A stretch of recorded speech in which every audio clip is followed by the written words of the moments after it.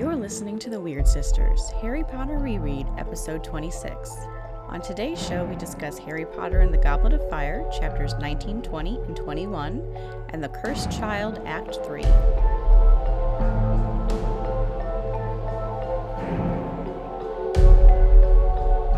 Hello and welcome to The Weird Sisters. I'm Danielle.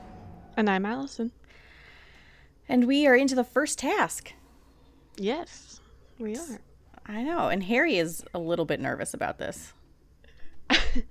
Rereading it, I kind of felt like they were really trying to make it seem extra scary. Yes, I kind of feel the same, but my maybe take on it was from a slightly different angle. Okay. In that I appreciated his anxiety because he's always doing stupid crap.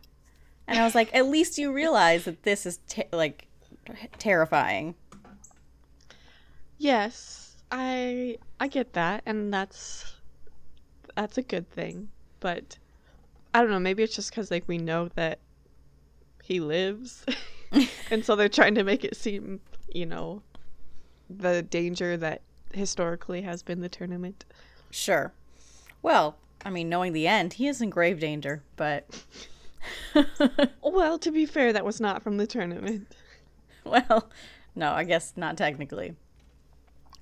But poor, Harry is still hated by everyone, and Rita Skeeter's article comes out, which does not help. No, he's crying about his parents, and Hermione's in love with him, all sorts of fun stuff. Yeah, ew. Well, okay. Though that's her... At first I was annoyed because Colin Creevey said something, but it's really still her putting her elaborate spin on it. Yes. Do you think... here's a question. Do you think Rita Skeeter was invented by J.K. after her experience with being famous?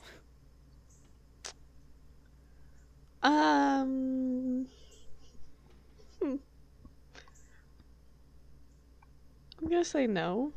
Just because, she serves a function in the plot, so yeah. I don't see how she's completely made up. Well, I'm not saying she's not a good idea, but you don't think that she enjoyed writing and mocking someone like Rita Skeeter? Maybe. And turning her into a beetle? I don't really know her history with the press. But I think she's pretty well liked. Oh, sure. As far as celebrities go, I'm sure she gets a lot more nice things than most of them. But at the same time, you can't be that famous and have everything be all rosy. I guess. That's fine. Anyway. But one person who is not apparently put off by Harry crying in his bedroom every night is Cho. Yes, she speaks for the first time. Oh, is that the first time she speaks? Maybe she said one thing a long time ago about Quidditch. I'm not sure. But we haven't, we've just been admiring from afar in this book. She hasn't spoken yet. Yeah, I wish that they... Well, okay, on the one hand, the way it turns out, we know that Cho is just it's an infatuation. She's a fine, nice girl, and this is a first attempt at relationships. Yes. And in many ways, completely realistic. But there is a little part of me that would be, it would be nice if, she had more personality, and we had a reason that we understood why Harry liked her. Yes. She is pretty and nice. That's what we know about her. And she's good at Quidditch, too, but that doesn't really seem to factor into his admiration all that much. Yeah. No, I agree. They're just totally playing the, new awkward part of it. Yeah. But there's another almost romance brewing, although Hermione doesn't know it. Yes, because they're hanging out in the library, and Hermione is very annoyed because Krum always seems to be there, but then he attracts this gaggle of giggling girls, and she is not impressed. She's very annoyed. She doesn't even think he's that attractive. Yes. So I guess she's annoyed because he's just good at Quidditch, not even hot. Would it be better if he was hot and they were giggling over him? Yeah, yes, I think so. I think that's the point. Okay. The infatuation is silly, and can't they do that somewhere else? Yes. Well, no, because he's stalking Hermione. I think I enjoy it more knowing that part. Yes. I wish I wonder where Krum first notices Hermione. Don't we learn that somewhere? I don't know. I don't remember. I hope we do. Okay. I have to see. But yes, I mean, we also have to remember that Harry and Hermione are just kind of palling around because Ron is still being a jerk.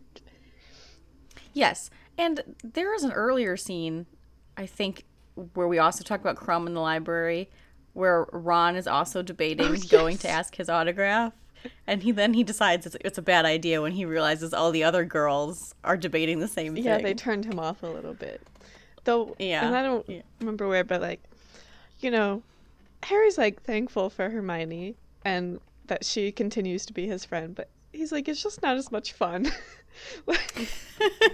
You spend more time in the library. You laugh a lot less. It's just not the same.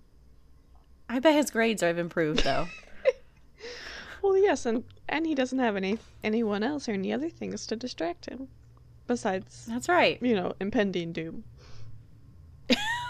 Yeah. Homework, impending doom. It's enough to keep you occupied. Yeah, but then they get to go to Hogsmeade. Yes. Though the first time Harry gets to go legally, right? Yeah. Except he doesn't really enjoy that. Because he's he takes the cloak. Yeah, he doesn't want to bother with all those people. Yeah. He takes the cloak to hide from everyone, but Moody sees through it, which is creepy. Yes, and they had a sort of strange encounter. I guess not really. It's really Hagrid. Hagrid's also with Moody. Yeah. Yes. That's a weird combo. Hagrid and Moody? Yeah. Why? I don't know. What do they have in common? What do Hagrid and fake Moody have in common? Affections for weird things? I don't know that Moody has much of an affection for anything. Oh, yes he does. He's all into weird stuff.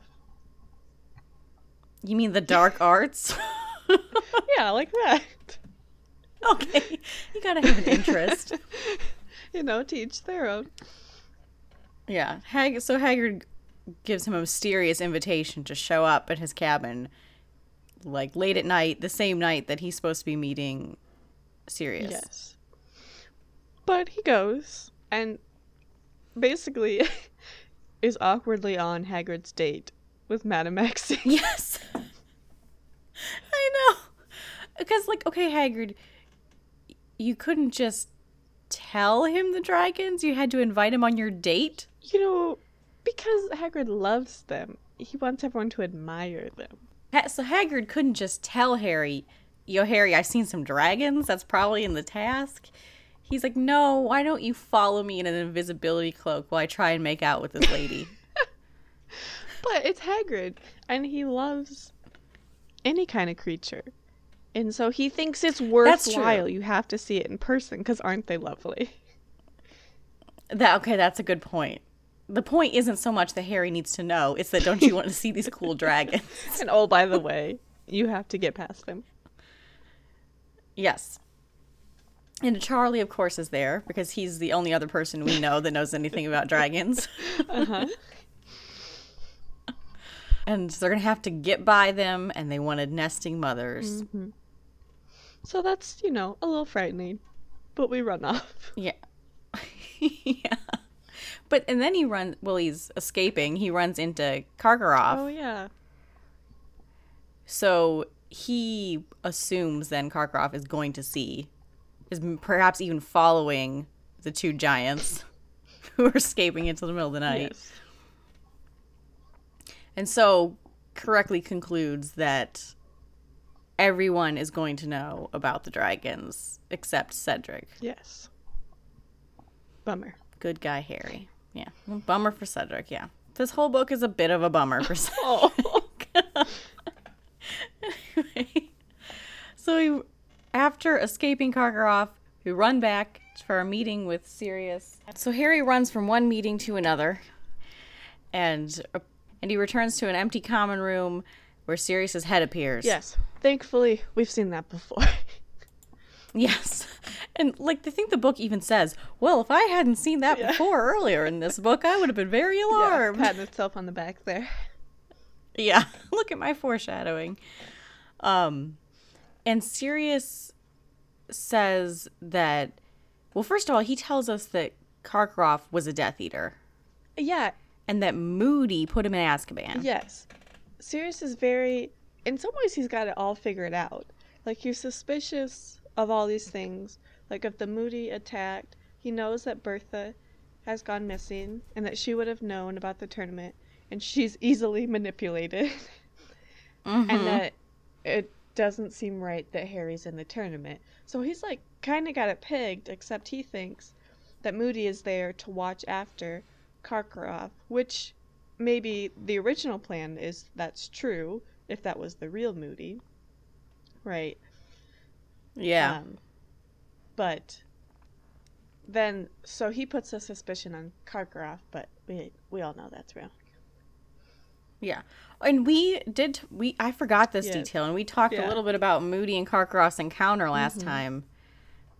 And we pegged it more on, like, oh, he hates all the Death Eaters that, like, are living their life now.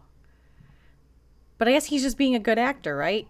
Because he knows that Moody put him in Azkaban. Right. Though, which I think is primarily the case. But then we also learn that Karkaroff gets out of Azkaban because he names names. So I don't think that the Barty is too pleased about that either. So fake Moody hates him and Barty Jr. hates him. Plenty of reasons. Okay. And so Sirius is dropping all this grim knowledge, and he's finally about to say something helpful, like, oh, I know how to defeat a dragon with an easy spell. Yeah, that's no problem. Oh, wait. No problem, Harry. I got you covered. And then he's interrupted by Ron, and we don't get any hot dragon tips. No, and we're rather upset. I mean, it was nice because you get this moment of, like, Ron cares. It's like, you weren't up in bed. Oh, wait, I'm not supposed to care about that. And then they're just angry. Yeah. It's a pretty good moment, I think, where, like, Harry throws the Potter Stinks badge at him and says, there, you might even have a scar. Isn't that what you want? Yeah. I also like that he hates his ankles. Yeah. Because everything is just annoying him. I mean, I've totally felt that way, where you're just like, oh, all these, like, there are real reasons, but then all those little things are really obnoxious. Like, your hair is so stupid. Yes. Also, I hate everything you do. Yes. Because that's the mature way to handle your problems. Yeah, well, that's the Harry and Ron way to handle your problems. But I think we get told, but I don't remember, what was Sirius going to say to use for a dragon? Oh. I don't know. I have a vague memory that this does come out, but I can't remember what it is. But it's not use your broomstick? I don't think so. That would have been... No, I don't think so. Okay. Okay, but then the first task is, like, now. So... My timeline was all messed up because in my head, like, he finds out about the dragons, which I guess doesn't make sense because you wouldn't keep dragons out of school for very long. But, like, then he spends a really long time, like, learning summoning spells. But no, it's like one night where he has this realization and has to learn it. And then the task is on a Monday or something strange. Yeah, I noticed that too, actually. But first he runs into Cedric and does tell him about the dragons. Yes, but this is one of those, like, noble Harry moments where we all feel good about it. Yes, this is why we tolerate Harry being really stupid. Pretty much. Though, I like, Cedric, I think, was a little like, why are you telling me this? And Harry's reaction was kind of he didn't question. Like, of course he had to tell him. One, everyone else knows, so it's only fair. And two, like, holy crap, I have seen these things. Like, you just need to know. Yes. You need to know not just because it's fair, but because you might Yeah. die. Yeah. And it will come back to help him in the second task. Yes, of course. Though, as Harry is telling him this, like, Moody appears. And he's, Oh, that's yes, right. so he's worried because he thinks he's going to get in trouble. But quite the contrary, because Moody enlightens us that cheating is part of the grand tradition of the tournament. Yes. So he knows that Harry knows, and he knows that he told Cedric. However, Moody is annoyed that Harry doesn't know what to do. Yes. And Barty is also annoyed that he told Cedric. Oh yeah, because he needs Harry to come out on top. Because he needs to win. Yeah. Though, this is... Like, we go to Moody's office, and, again, his interest in the dark arts. So here's his interest. He has all these objects and whatnot. And I was trying to recall if any of these had significance.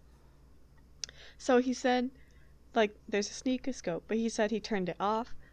He's like, because with all the students lying, it goes off all the time. I like that. But I'm like, no, I'm pretty sure that's about you. You being a big old liar. But then he also has the faux glass. And he says you're not in trouble until you see the whites of their eyes. And then you open the trunk. Yeah, what does that mean precisely? I don't know. That's my question. Because the real Moody, because it's a trunk with 7 locks. And I think that means that it's like basically 7 trunks, if I remember correctly. Like each lock is a different... Yeah. There's like a different set of stuff in it. And in one of those, the real Moody is in there. Presumably he's alluding to the real Moody in the trunk. That's kind of what I thought. But I don't quite understand it fully. I don't either. And is the faux glass what we get later on where he talks to Sirius? Where he talks to Sirius? After he's dead? In the faux glass? Is that what happens? He has a mirror where he talks to him. What? Yes. After Sirius dies. Yes. Harry has this mirror. And he can kind of see and talk to Sirius. You mean that broken bit of mirror where he sees the blue eye? Maybe. Because that blue eye is Albus Dumbledore's brother. He thinks it's Sirius, I think. But it shows when you're in trouble, like there are shadowy shapes. So then if he's saying if you can actually see them. Okay. I guess, so it's a warning system. Okay, so say, okay, I see the whites of your eyes. Does that mean that, like, his polyjuice potion is wearing off and he needs to, like, literally just open the trunk and get some more hair? Or what does that mean? No, I mean, it's more like danger is out there and it's coming for you. But how is a Moody in a trunk gonna save you? That's what maybe you just offer him up. Or maybe it's not even supposed to make that much sense. It's just supposed to be an illusion that we look back on and say, oh, yeah, he had Moody in the trunk. It's just... Yeah. Unclear. Yes. Or maybe it's very clear and we're just dumb. Who knows? Always possible. Yes. But Moody clearly thinks Harry is an idiot. Yes. So we're supposed to play to our strengths and get what you need. With a simple spell. Okay, so he figures out the broom thing. And then after a while it dawns on him, oh yeah, I need to be able to summon it. And oh yeah, I can't do that. Darn, all those summoning charms I've been failing. Yeah. Yeah. So what do you do in that situation but run to the brightest witch of her age and demand that she teach There you. was some great transition in there too. Like the way it was set up, I'm not going to remember now at all. But it's like, who do you need? And then the next chapter is Hermione, but it's really Harry saying her name. Oh. But it was like I don't know. It was a good transition. You'll have to read it. Okay, I did read it. So they practice, and of course he eventually gets it, because otherwise we wouldn't have much of a story if he didn't eventually learn it. Yes. And so then, it's time for the first task. Hooray! And of course he goes last to be dramatic. And they pick out their little dragons from the bag. No one is surprised. Yeah. Mm-hmm. You know. Nope. Cedric goes out, and he gets it. Yeah, he transfigures a rock to be a dog to distract the dragon. Which I kind of feel like this is a result of his, like, learning late. Because while this technically kind of worked, it seems a little haphazard and not all that clever. Oh, I thought it was clever. But the dragon just changed his mind at the end.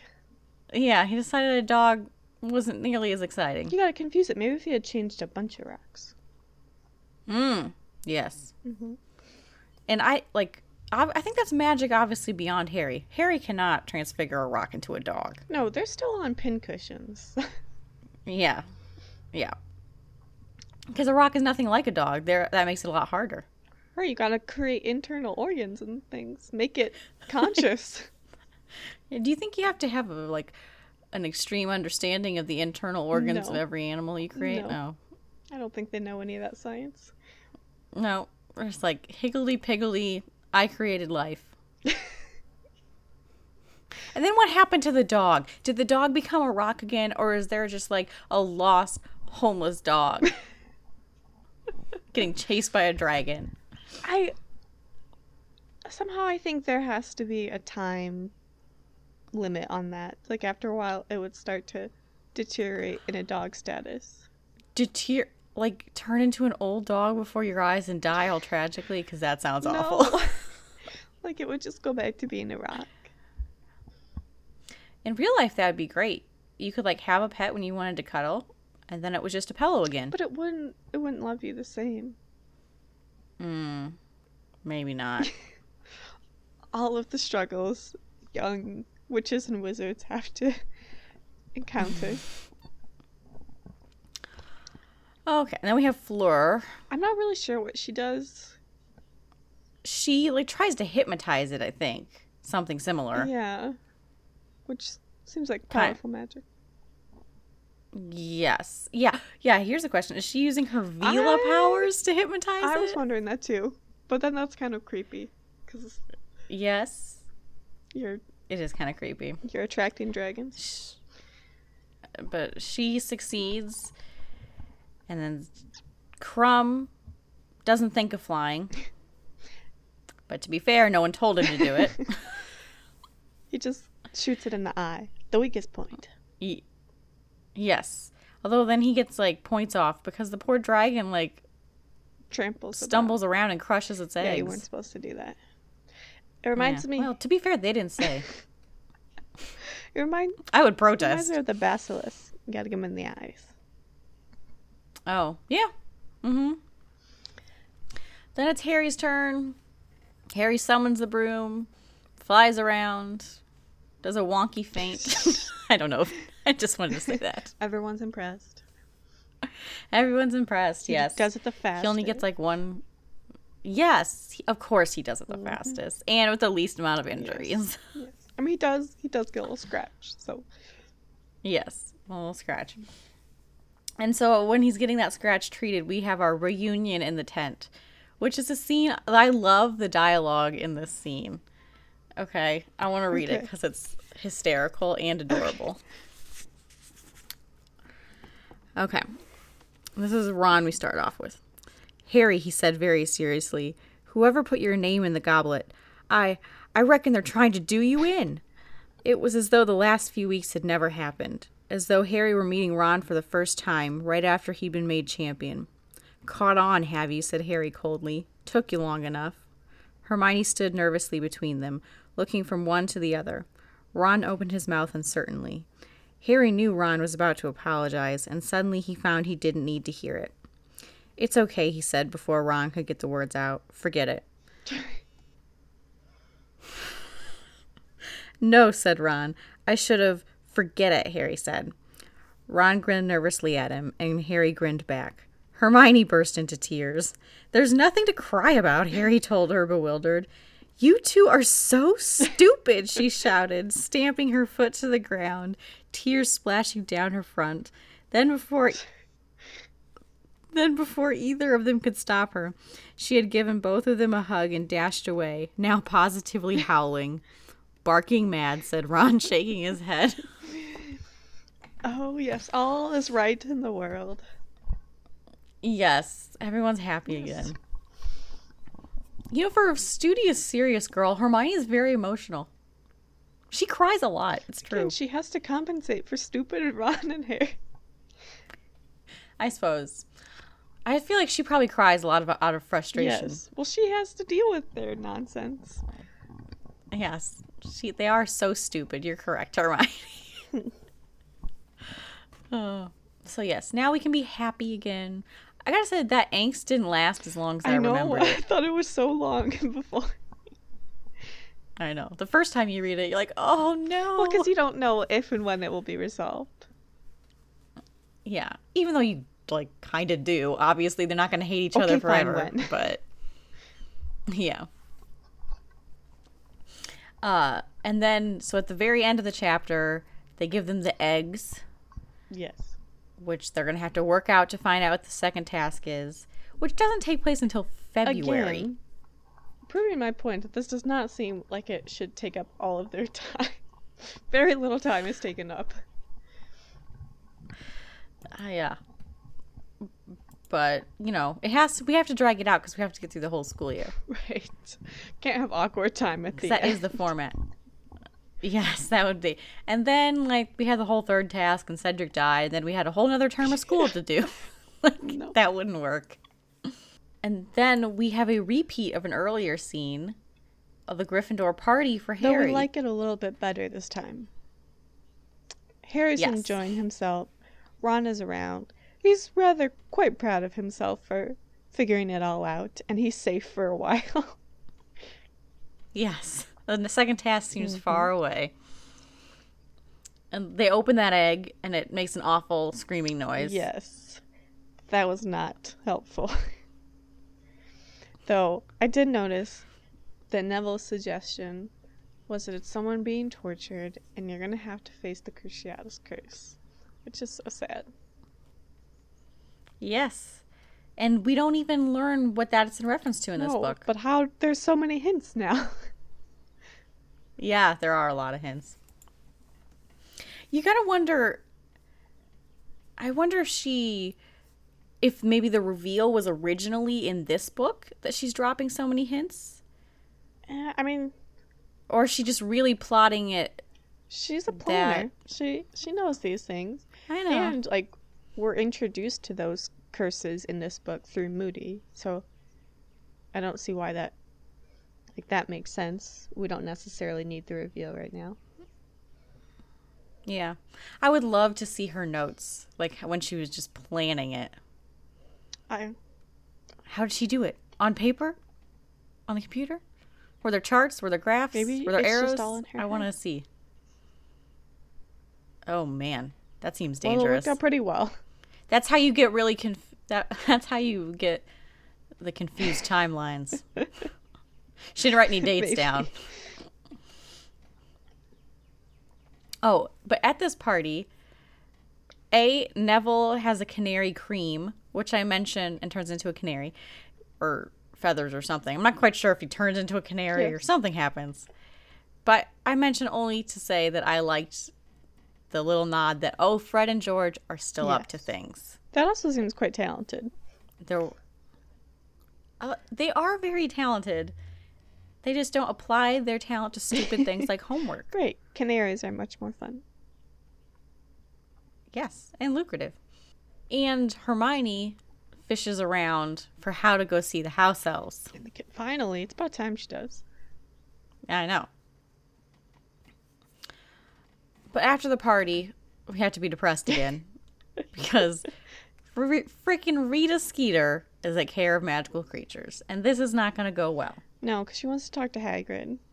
Poor Hagrid. Oh boy, Hagrid PR would not be his strong suit. No, I don't see why Harry didn't stop this.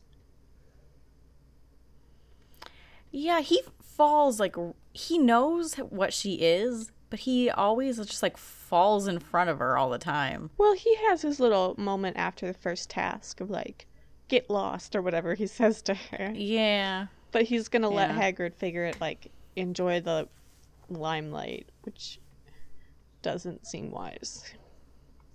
No.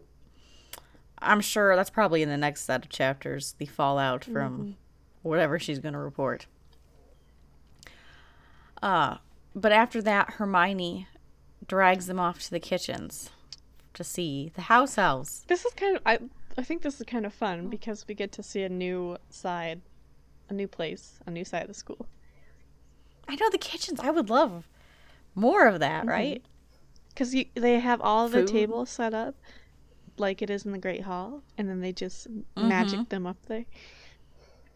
That's brilliant. It is. And they're all just tons of them there, and they want to get you anything. Yeah, except perhaps for Winky. Yes, so Dobby and Winky are there. Dobby's doing great, but not so much Winky. Yeah, she's dirty and sobbing and properly ashamed. Yes, which is a source of pride, but she will not be taking pay. No. She hasn't sunk that low. But this is like, Dobby has made it now, because he has come to Dumbledore. He has got himself a job. He has got himself clothes. Like, and I love this part where Dumbledore, like, offered to pay him 10 galleons, but, like, that was too much. And weekends off. Too much excitement and all of that. So he's like, I beat him down. Only 1 galleon. Yeah. Oh, well, and he is, like, wandering around for, like, a good year before he finds Hogwarts. Because he hasn't been working there for long. Yeah. Because he couldn't get work. Well, no one wanted to pay him. Not to be paid. Yeah. And all the other house elves seem to agree. They're not impressed with Dobby's wage earning abilities. No, they're just kind of stepping back from him and all of that. Like pretending, I don't know him. What are you talking about?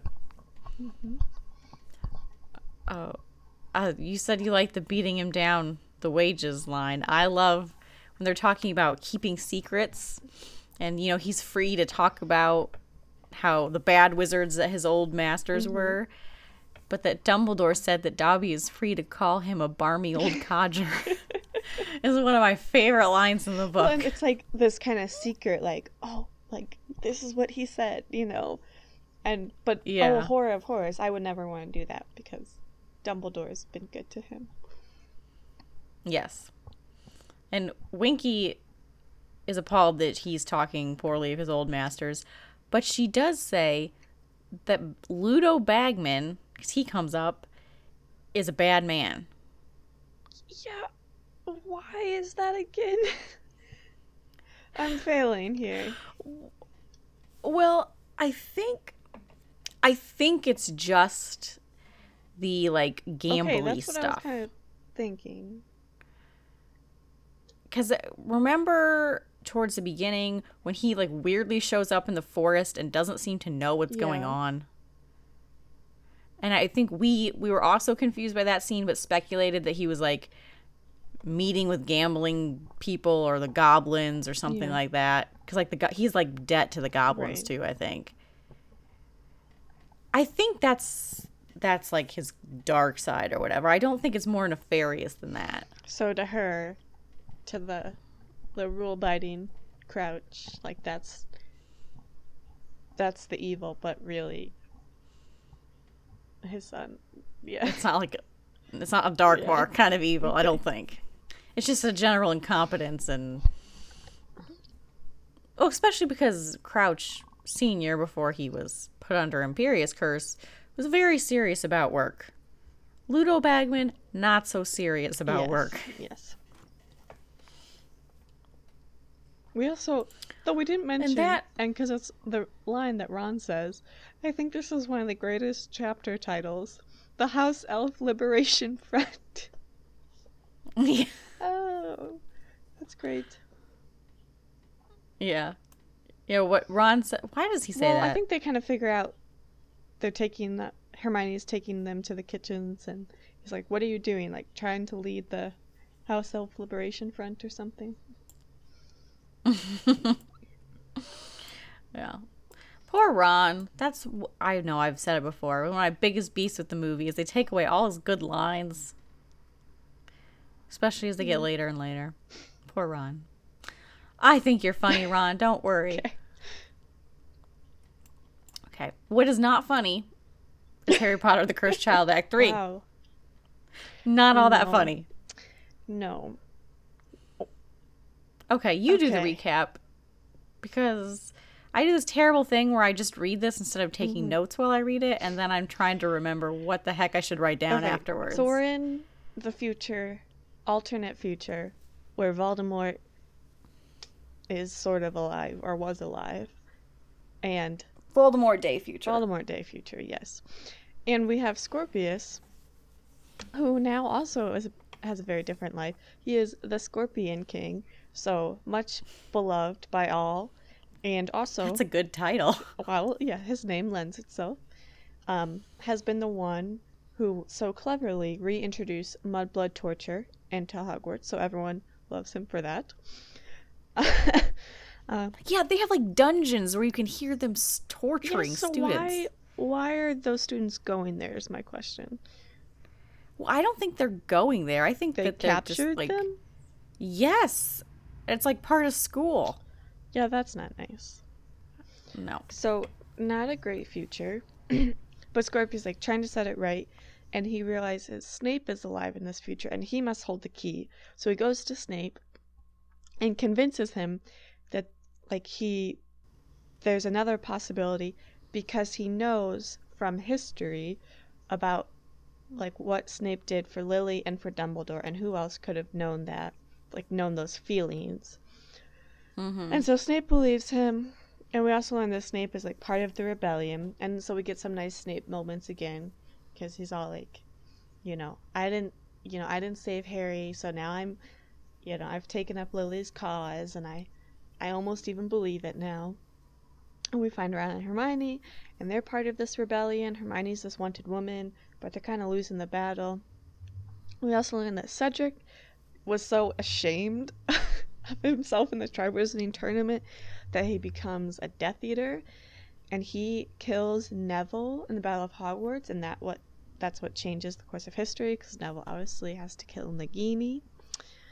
And then what happens? So then we're going to go back and fix the past, but it gets a little crazy because they go back and they just like block the spell, so the first task is fine. Then they come back and there's Dementors, so Hermione and Ron like allow their souls to be sucked by the Dementors, so Snape and Scorpius can escape, because they're like, well, if you change the future, then this never happens. So we see their souls getting sucked away. Snape and Scorpius go on. Umbridge comes out and catches Snape and realizes he's a traitor. And then so Snape gets his soul sucked out too. And then Scorpius goes back and blocks the second task, and then all is better. So Albus and Scorpius are back together, and we have again nice moments, because Snape and Scorpius, like, Snape knows that he dies, but he's willing to do that, and Scorpius gives up his status, like, because the world was so dark, like, they chose the better world, even though it was worse for them. Scorpius then is dumb and pretends to have lost the Time Turner, and then him and Albus are going to go destroy it, but not, because your prediction is true, and Delphi shows up and is evil and steals the Time Turner. Then they go back to the third task, which I predicted. And it gets a little weird because like Delphi is trying to fulfill this other prophecy, so we're getting prophecies back in the mix, and they have to, like, Albus has to change this on his own free will, but he's not willing to. How did they escaped from her somehow, though? How did that happen? Cedric saves them. Somehow, I think. Now I'm forgetting. But then this would have been their chance to save Cedric, but they realize they have to go let him die, which is sad. So Delphi fails in her Right. plan. But then she, like, leaves them in some mysterious time that we're not sure about yet. Yeah, so she takes the time turner and leaves them behind. I don't think they're behind. I think they try and go with her, but end up somewhere else. Oh, I didn't get that. It's kind of a cliffhanger. I'm not sure. That was kind of my impression. Okay. Well, they're definitely stranded in some way. But then I think we jump to, like, now the correct future with Harry and Draco and all of that. And they realize that this woman, who is not Amos's relation, is part of some plot. And they, like, discover the secret room. They parcel tongue themselves into it. And she's Voldemort's daughter, maybe? Well, that's what it says. Yeah. But because Scorpius realizes she's evil because she has that weird tattoo, and that was in the Voldemort Day reality, like, the augury. Yeah, it was like they were important people somehow. So she was trying to, like, make that come true. That was not a very succinct wrap up. That's pretty much what I got out of it. Okay, I'm looking at the definition of an augury. Okay. Because I thought I had a vague notion of what it was. I don't know. But it says a sign of what will happen in the future, an omen, or the work of an augur, the interpretation of omens. I thought it was that, but I thought it was, like, specifically having to do with, like, interpreting it through water or something. Oh. But that doesn't seem to be part of it. Okay. But basically, someone who interprets the future. Yeah, and we're not really sure where this prophecy came from. But yeah, where did this prophecy that she's trying to fulfill come from? That's unclear, but it's presumably it had to come, like, in the quote correct time. Right. And she interprets this prophecy as her way to get Voldemort back. Well, because it's something like the sun who like, the unseen sun or something, which is supposed to be Albus, who isn't, like, seen by Harry. Right. When time is changed, or and when a spare is spared, right? Cedric the Spare is spared. Yes. So my question, like, is there an alternate? I mean, it seems like a fake prophecy to me, but is there an alternate meaning for it than what she's interpreting? Because that's something we've sort of seen before. If we're rehashing some of these old themes. Yeah, I definitely think that's a possibility.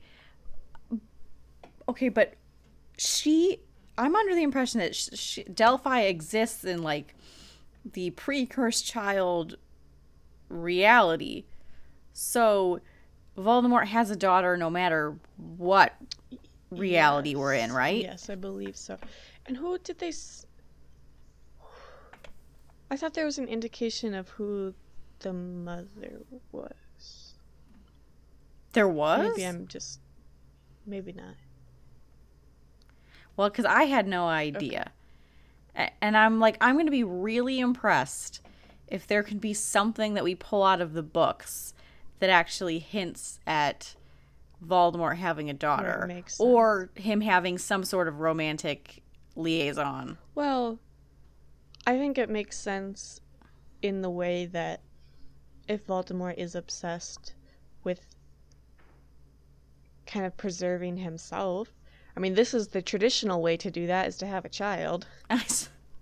That's a very good point, actually, yeah. So if it's a love affair, if it was like a calculated thing. But then the age, like, she's not that old. So when would that have happened? Well, I get the impression that she's in her 20s. I don't think it's real clear, but... Well, that... Because what, Harry... The... Voldemort was defeated like 20 years ago in this time frame, right? Yeah, I guess in order for her to be, like, conceived before his fall with Harry, she would have to be at least as old as Harry is now. Which I think is theoretically possible, because I don't think they nailed... I don't know, I just had the impression that she was like a young nurse. So I had the impression that she was younger than Harry. But I don't know if that's actually true.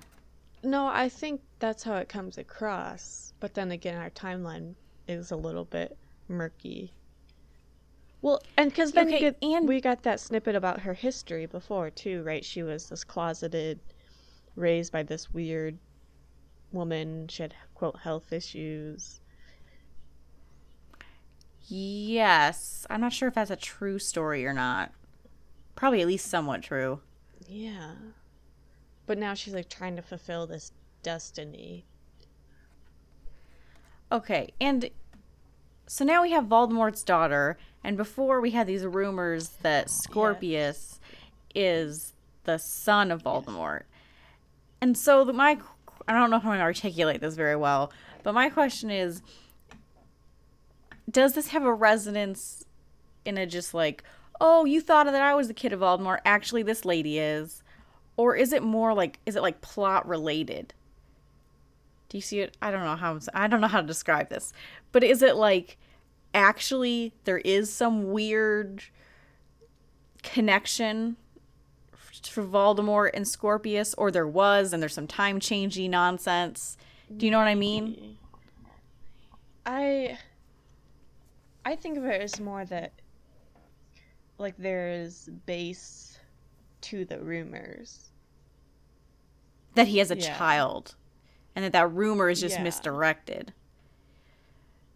Okay, that would be a lot cleaner. Yes. You know, and maybe, like, there are other things that make the confusion more, like, understandable.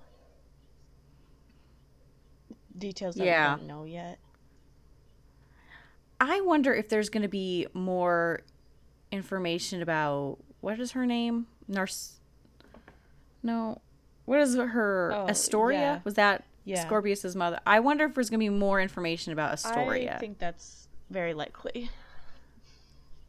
Yeah. Maybe she was the nurse. Okay. I don't know. This is kind of making my head hurt. I did think it was really interesting back in Voldemort Day future, because Scorpius is going around trying to figure out what is going on. And losing the favor and he has this his teachers and things. Yes, because they're concerned about him. You are not nearly as into torturing mudbloods as you used to be, Scorpius. Yeah. But he has this interesting interaction with his father, with Draco, where he's like questioning, like, well, what if it could be different, and blah blah blah. And Draco is obviously like a bad dude participating in dude stuff. He has Harry's job. Yes, yeah. Oh, that's right. He does have Harry's job, head of magical law enforcement. But Draco is also strangely understanding. Yes, and there's allusions to his mother in it too, like how the mother like brought out these other things in Draco, and now Scorpius is being like her kind of deal. So, and what does he say to him? Something like, if you're gonna do it, like, don't get caught, or I don't know, something to that. Like, go ahead, just like, I don't know. Yes. he's not. I was a very surprising scene that I liked it. Yes, well, And that, like, even in Ultimate Evil future, Draco has a softness that we don't expect. yes, throughout we're liking adult Draco. Yes, adult Draco is awesome. Mm-hmm.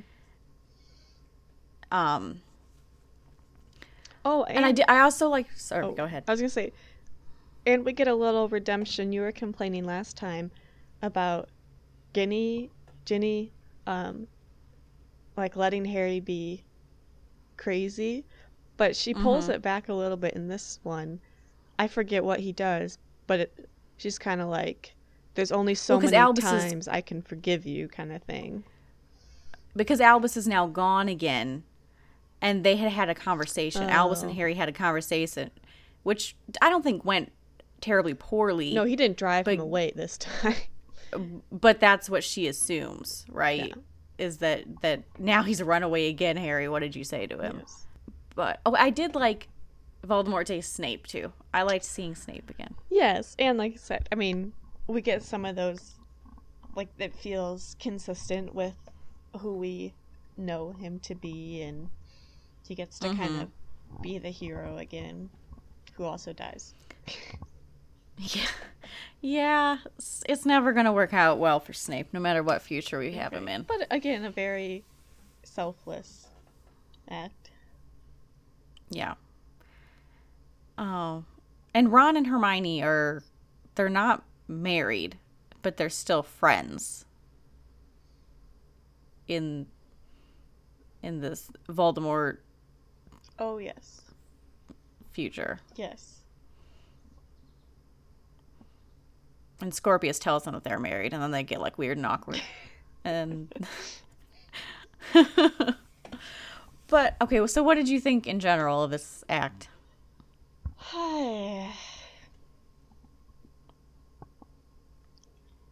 That's a big sigh. I don't know. I don't think I hated it as much as I hated the prior one.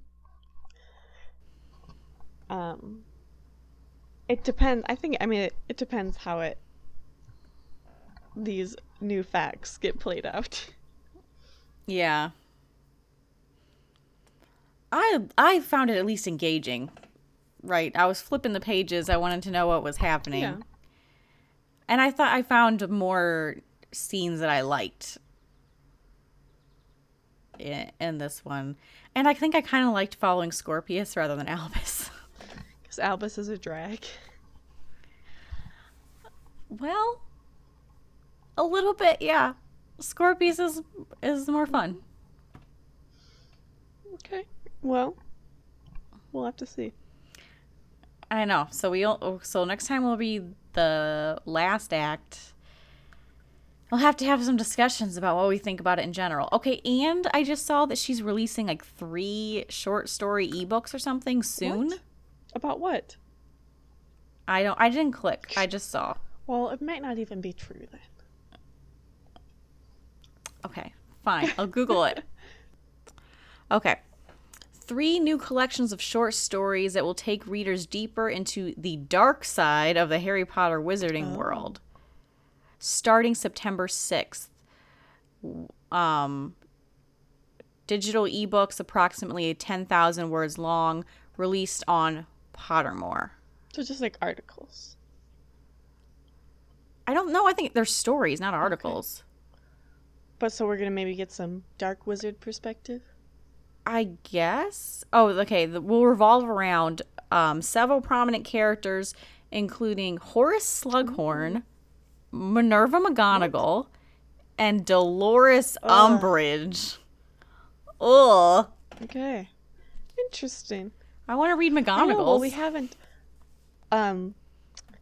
The information that's already on Pottermore about McGonagall is fascinating, and yeah, we haven't done it yet. Because you get a lot of backstory that you never really get in the books.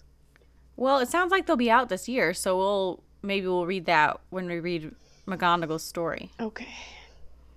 So yes, I don't know, but apparently J.K. Rowling was like, I really miss writing Harry Potter. Which is good, because we miss it too. Yeah. Well, yeah, but you seem to not like the play so Well, far. it's just a lot to get used to. I would really, I mean, I don't know where it's going to end up yet, and that I think I could have really negative feelings or feel pretty good about it, but I would really like to see it as a play. Yes, and I mean that's part of why it's weird is because it's it has to have all this drama for the stage. Yeah, plays are a very different animal when it comes to story structure and like what they do well and And I think it misuses that at times, but I'm still interested. okay, do you think it's going to have an ending that you're going to be pleased with? What is an ending you'd I be pleased don't with? know. I really don't. I mean, it has to have like solid resolution that makes sense. Well, I think with time turning all makes sense has been thrown out the window. I think my hope for like her to pull out an amazing messing with time story that doesn't leave me always thinking about, well, but what if, but this doesn't make sense, but why? No, that did not happen. I don't think that's happening. Yeah, and then right, because when we get time turners in the third book, Hermione makes it clear when they go back, like we haven't gone back, like this is then, so all those things happen concurrently. So then we've added Yeah. like 2 layers to the story that we knew. So if that's still true, then that was happening then. I don't. See, this is why time messing around is a bad idea in Well, we stories. also, I mean, you get that in the story too. Like it has all these consequences that no one knows. So, I mean, it kind of comes out. Yes, and like they attempt to deal with it by talking about these consequences. But if you are an invested reader, you're always thinking, well, shouldn't it actually have all of these other consequences too? Right, what You know what I gets mean? touched and what doesn't. Yeah. So, I mean, right now, I'm interested in like the whole Voldemort offspring thing. So I'm just dealing with the time nonsense, and I'm still interested in following the plot where it's going. Okay. I'm nervous about its resolution, but we'll see. Okay. I don't think Harry's going to be redeemed. I mean, I think they're going to try to redeem him, but I don't think I'm going to feel good about Harry No, at the end. they went too far there. Yeah. But I was never like in fandom. I know people, like I talked about before, like they love writing Draco fan fiction, and there's obviously some sort of affection there that I never really felt before. But I feel like I understand it now. Yeah. In reading Draco in this, I really like him. But okay, well, join us next time where we decide this was either, I don't know. We'll probably feel somewhere in the middle about it, but we'll see. Hopefully we won't be horrified. One can only hope. Well, I mean, to be fair, like, it's a hard thing to do to return to something as beloved, and people are going to hate things no matter what you do. Yes. The safe thing is to do nothing, and she didn't do the safe thing. We'll decide if we're one of the rabid, angry people or not next episode. But in addition to that, we will continue with the Goblet of Fire. That will be chapters 22, 23, and 24, which are the Unexpected Task, the Yule Ball, and Rita Skeeter's Scoop. Ugh. Can we just skip that Right. chapter? I don't want Hagrid to be sad. So join us next time for that. And in the meantime, you could rate and review us on iTunes and follow us on Twitter at WeirdSistersPod. We'll see you next time. Bye. Bye.